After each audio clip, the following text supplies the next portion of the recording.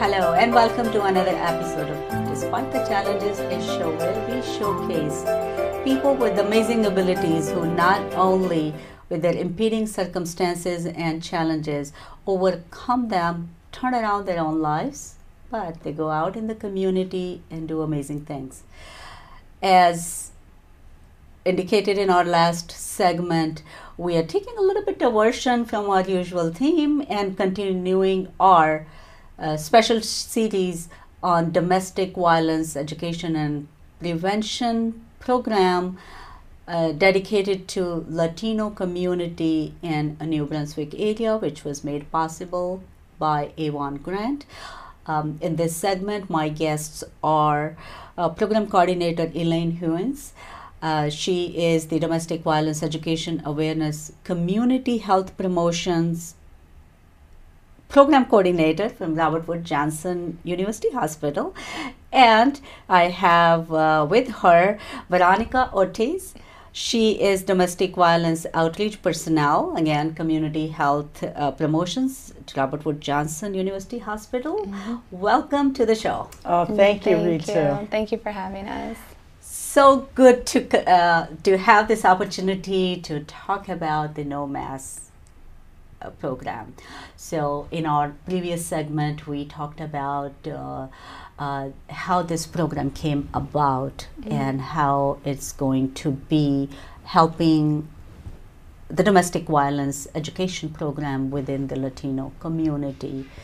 And I'm sure there's a whole lot that you guys have been doing past few months and will continue in coming few months as a part of this program. So let's talk about Tier 2 a little bit, Sure, yeah. Last time we talked a bit about Tier 1 and we shared that we're doing workshops with Latinas, ladies in the community to reduce the stigma of reporting domestic and sexual violence, to dispel myths about how the system works, provide a supportive, comfortable environment, and capitalize on one of the major strengths of the Latina community, which is women helping women. So in addition to providing these interactive workshops for 1,000 Latinas we hope to reach, focusing on New Brunswick and Perth Amboy communities, another aspect of the program is the Tier 2 that you just mentioned, Ritu. Yes. And with Tier 2, we are providing workshops for professionals such as social workers, healthcare providers, counselors in schools, clergy, key lay people in houses of worship, to give them a very similar program. And do you want to talk a little bit about what the program includes in the Tier 2 workshop?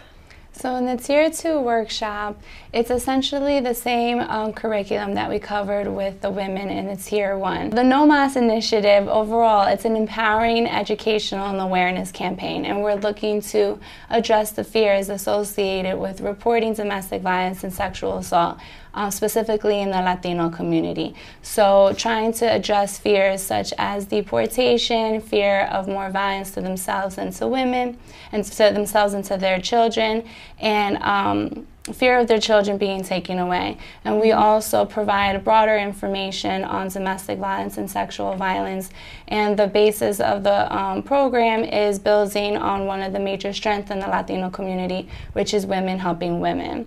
So a lot of what we cover in the curriculum is very cultural based. We talk a lot about the Latino values, and we emphasize like the strengths of unity, which is really super key and important within the community.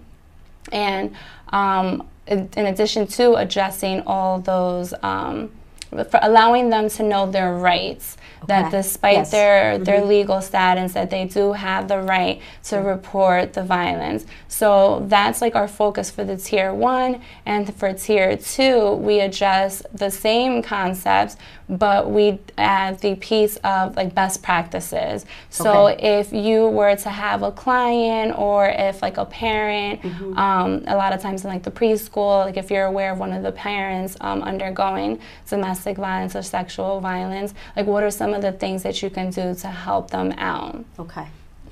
So now this makes really interesting because this with the community's cultural influences is a personal issue, is a domestic issue. No intervention is needed. Let them sort it out, right?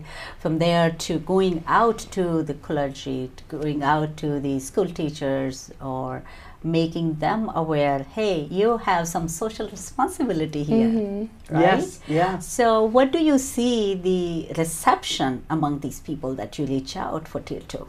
They're very excited and happy to have the information. We know that, you know, professionals believe the same myths about domestic and sexual violence as the larger society.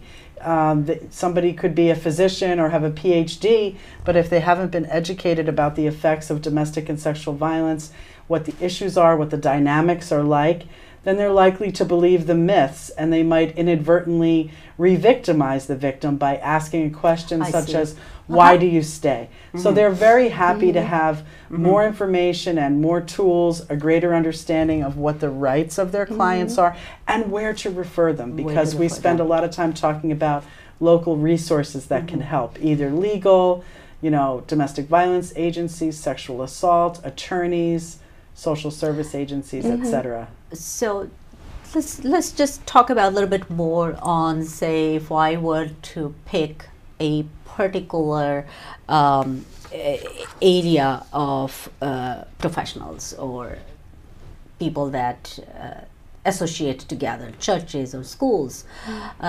What kind of similarities or differences in your approach will be to go out to them? Say, for example, in churches, usually everyone is welcome, right? Abuser is welcome and abused is welcome. Right, so for our Tier 1 workshops, they are for women or anybody who identifies as a woman.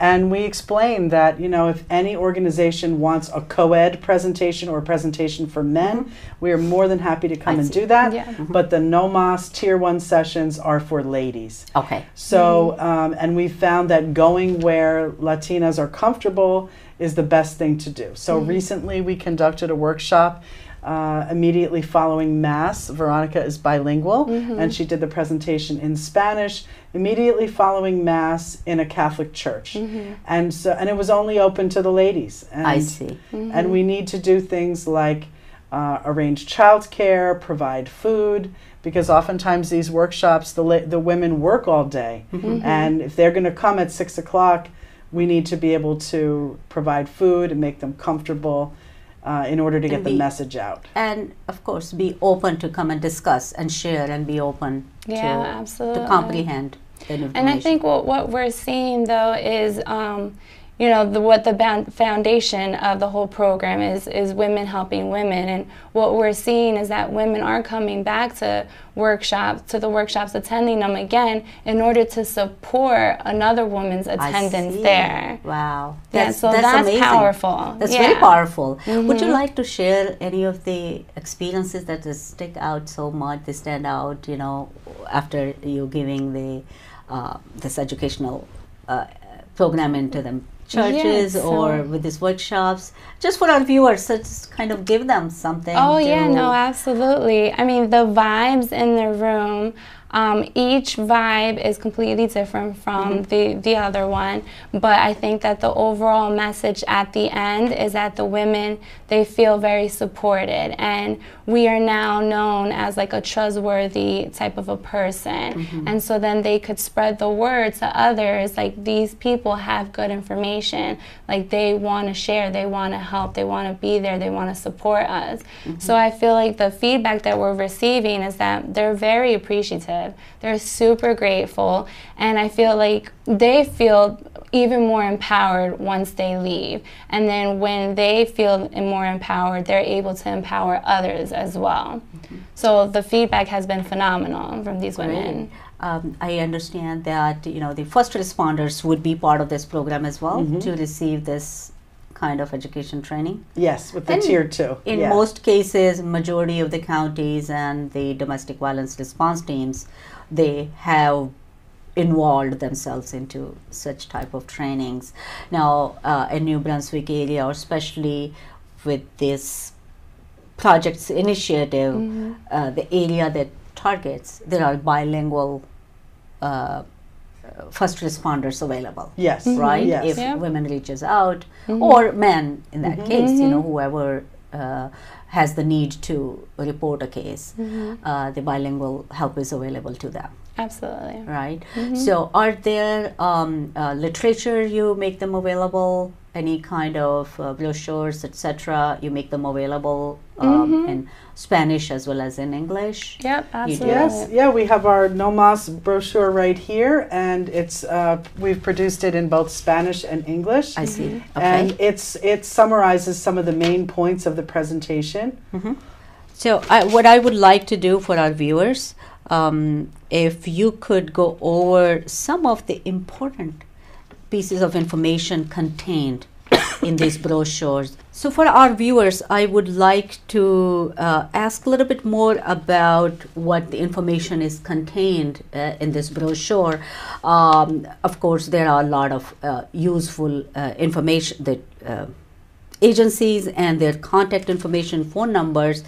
But I definitely would want to go over some of the information that might not be available as handy as you have brought in. So if you want to just go over a little bit, Sure.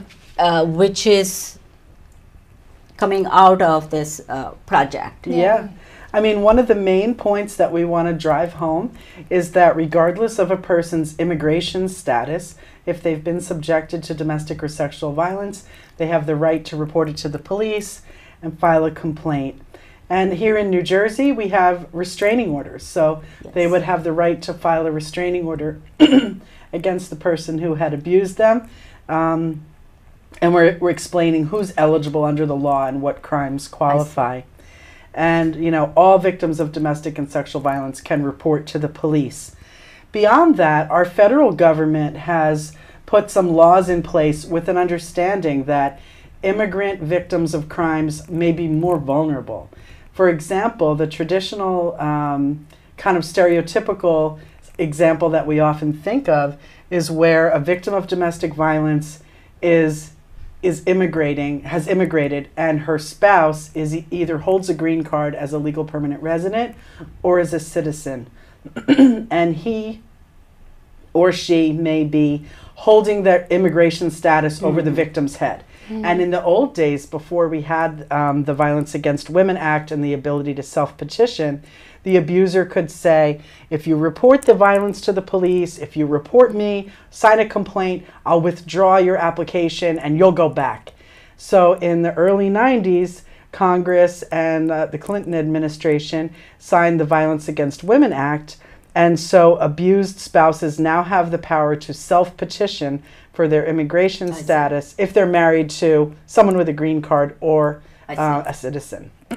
So that would be the case if they are married too. And I'm sure that there are living, they might be living with a person, there is no marriage in place. Right. In those cases, a woman or man in that case has the right to report a violence. Yes, they can still report it, and while they can't self-petition under VAWA for their status, they may be able to file for a U visa. Okay. So in the case of a U visa, if there has been a crime and the victim reports it, and there's a specific list of crimes that qualify, as long as the victim cooperates with the police in the investigation, she may be able to file for a U visa. Okay. And benefits of a U visa include it may lead to having a work permit. It can lead it can lead to gaining status. Okay. Sometimes other family members can also apply for status, you know, according to their relationship with the victim. And again, the federal government put these provisions into place because they understood that immigrant victims of crimes have more vulnerability. So with our No Mas initiative, you know, we're so pleased that the Avon Foundation has funded us at Robert Wood Johnson University Hospital to do this work, and we are all about disseminating that information. So as you said, Ritu, we're sharing it orally, but it's a lot for community members to take in and remember. So the brochure accompanies the trainings, the workshops, and provides that information. Yes. And I'm sure there would be a whole lot follow-up work that you and the community and the coalitions would have to do. But this isn't a good first-hand information to give it to them, take some of the fear away. Yes. Right? So they would be sent back, their children would be taken away from them, what would happen when they get arrested. So just that fear is kind of minimized, mitigated a little bit there. It's a glimpse of hope that we're given. Yes, yes. So they don't have to continue living into an abusive household. Exactly. Yeah. At the same time, we recognize that victims, adult victims, are just that, adults. And it's not anybody's place to tell them what to do. So as caring professionals, if we encounter a victim or a survivor, we can say, you know, I'm feeling very concerned about you. And help is available and you have rights.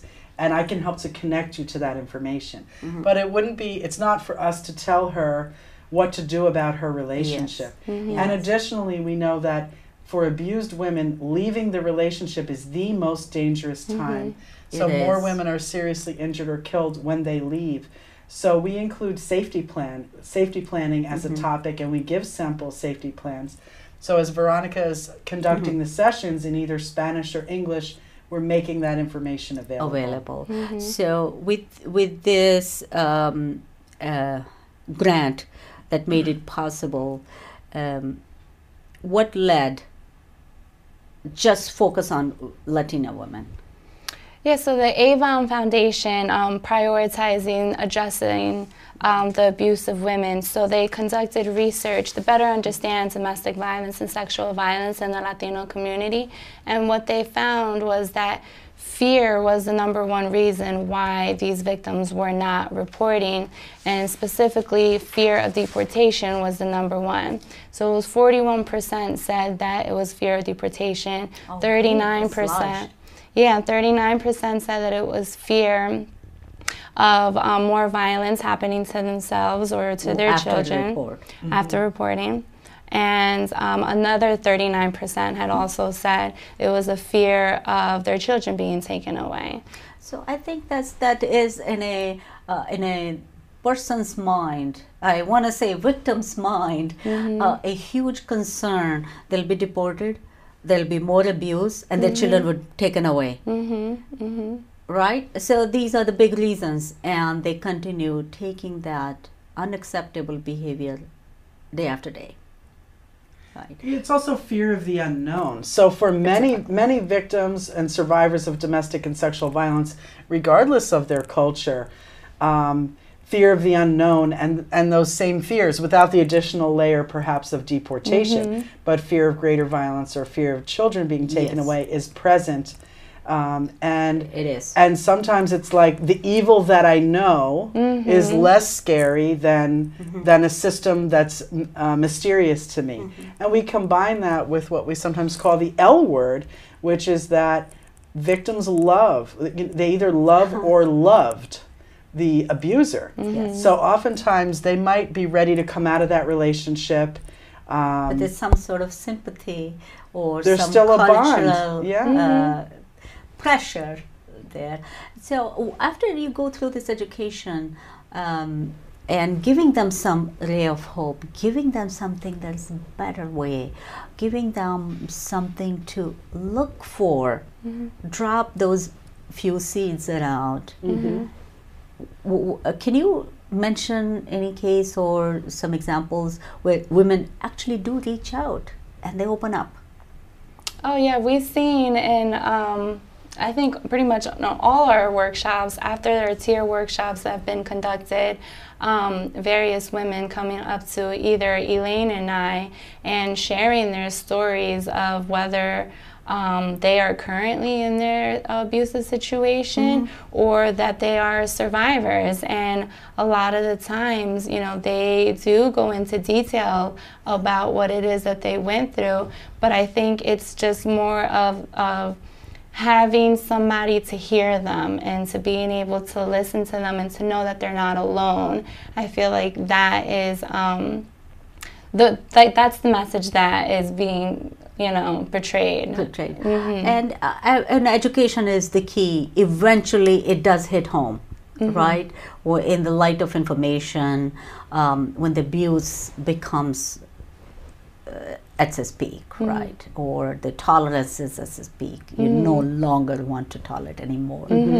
So it's good to know that they had the information if they wanted to reach out, or they may reach out. Or to help somebody else. Or somebody else. Absolutely. And that's how we're promoting it in the community, to help reduce the stigma of attending. That just because you're coming doesn't mean that you are a victim. But we say to the Latinas, please come, learn how to help someone else in your community. Yes. Be a leader. Know what can be done about this, and that helps to reduce the stigma. And as you had mentioned even in our previous segment, the women helping women. So they become a good source to them, to give them some counseling, some sort of empathy, some encouragement, right? Yeah, they're already helping each other with all kinds of daily things. Somebody's sick, baby born, weddings, etc. And what our message is, then we need to not turn away in our fellow woman's time of need, even though the cultural message may have been that's between a husband and a wife, or maybe she did something to deserve it, or I need to stay out of other people's business. So our message is the abuser is already isolating that survivor. Yes. So let us, as her peers, as other women, not turn away. But how can we safely support that person? So we don't want anyone to endanger themselves. And I think, I'm sorry, and I think there's something else to be said in the fact that it's a room full of only women. And I feel like these women have reported back that has been essential in their ability to share their stories and to open up. And feel safe. And feel safe, exactly. Right. So if one in the room stands up and shares, maybe there are others who can see their story and someone else's story. Absolutely. So you can feel everybody's resilience and strength, and that's definitely, it's powerful because you could feed off of one another.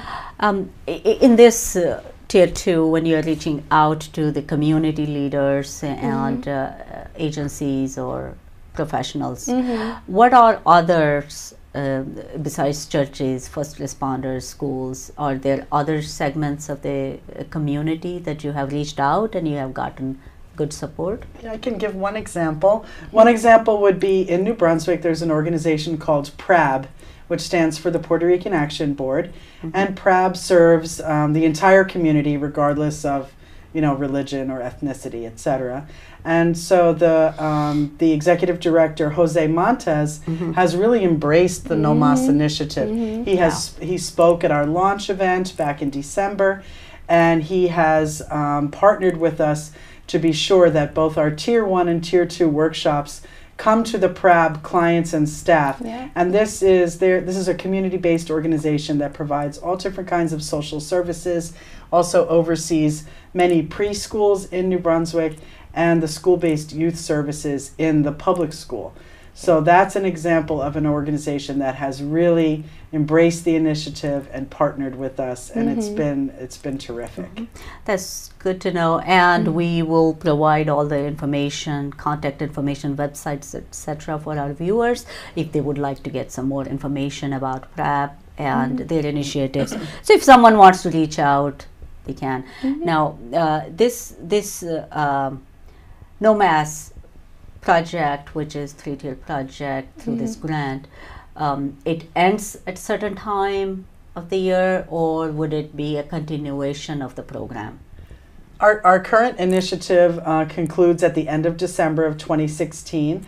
We're certainly looking at ways to continue the work because it's making such an important impact. In the community. I know we have just a little bit time left. I would like to ask, and especially for our viewers who might be benefiting from this information, as during this program you're reaching out to the daycares or school teachers, and it's needless to say that we know there are young victims of domestic violence. They are just innocent bystanders. They are children, they're innocent, they happen to be there. what kind of educational approaches are being discussed with the teachers or with the preschoolers or daycares, that if they know that there's something is happening in their homes, the teachers should be asking right questions or being vigilant. Are you addressing any part of those in this program? I mean, in both our Tier 1 and Tier 2 workshops, a portion of the curriculum discusses the effects on children who witness domestic violence. So they're getting that information, and we encourage the, so for the moms, for the Latinas, it's, you know, it is affecting your children. So then with the cultural value of familismo in the Latino community, that and an importance placed on keeping the family together, we introduce the idea, yes, that's very important, but there's already a disruption happening because the children are being negatively affected when they witness it, as well as the negative effects on the victim. So we try to plant that seed that, yes, there's such a value of familismo and keeping the family together, but at what cost? At what cost? At what cost? Then with the Tier 2, with the professionals, we're sharing information on the effects on children and how what their behavior might show, and encouraging them, you know, you could speak privately to that student. Is everything okay? You can make a referral, and refer, you know, check it out with mom maybe, and make a referral to the people who are the experts. Excellent. I know we are out of time for this segment, and we have continuation. This has been such a amazing project, and I'm sure that there is a whole lot to come, even though when the project is over. So I look forward to having you again in our next segment. And for our viewers, I hope that you are finding information discussed here is critical and valuable, and there might be people in your community, in your neighborhood, that might be able to benefit. And please feel free to call these numbers, reach out to them, like their Facebook pages, and in any way, if you can support your community. So this would be a big contribution to the community service. Thank you for watching Despite the Challenges. I am host Ritu Chopra. Until next time.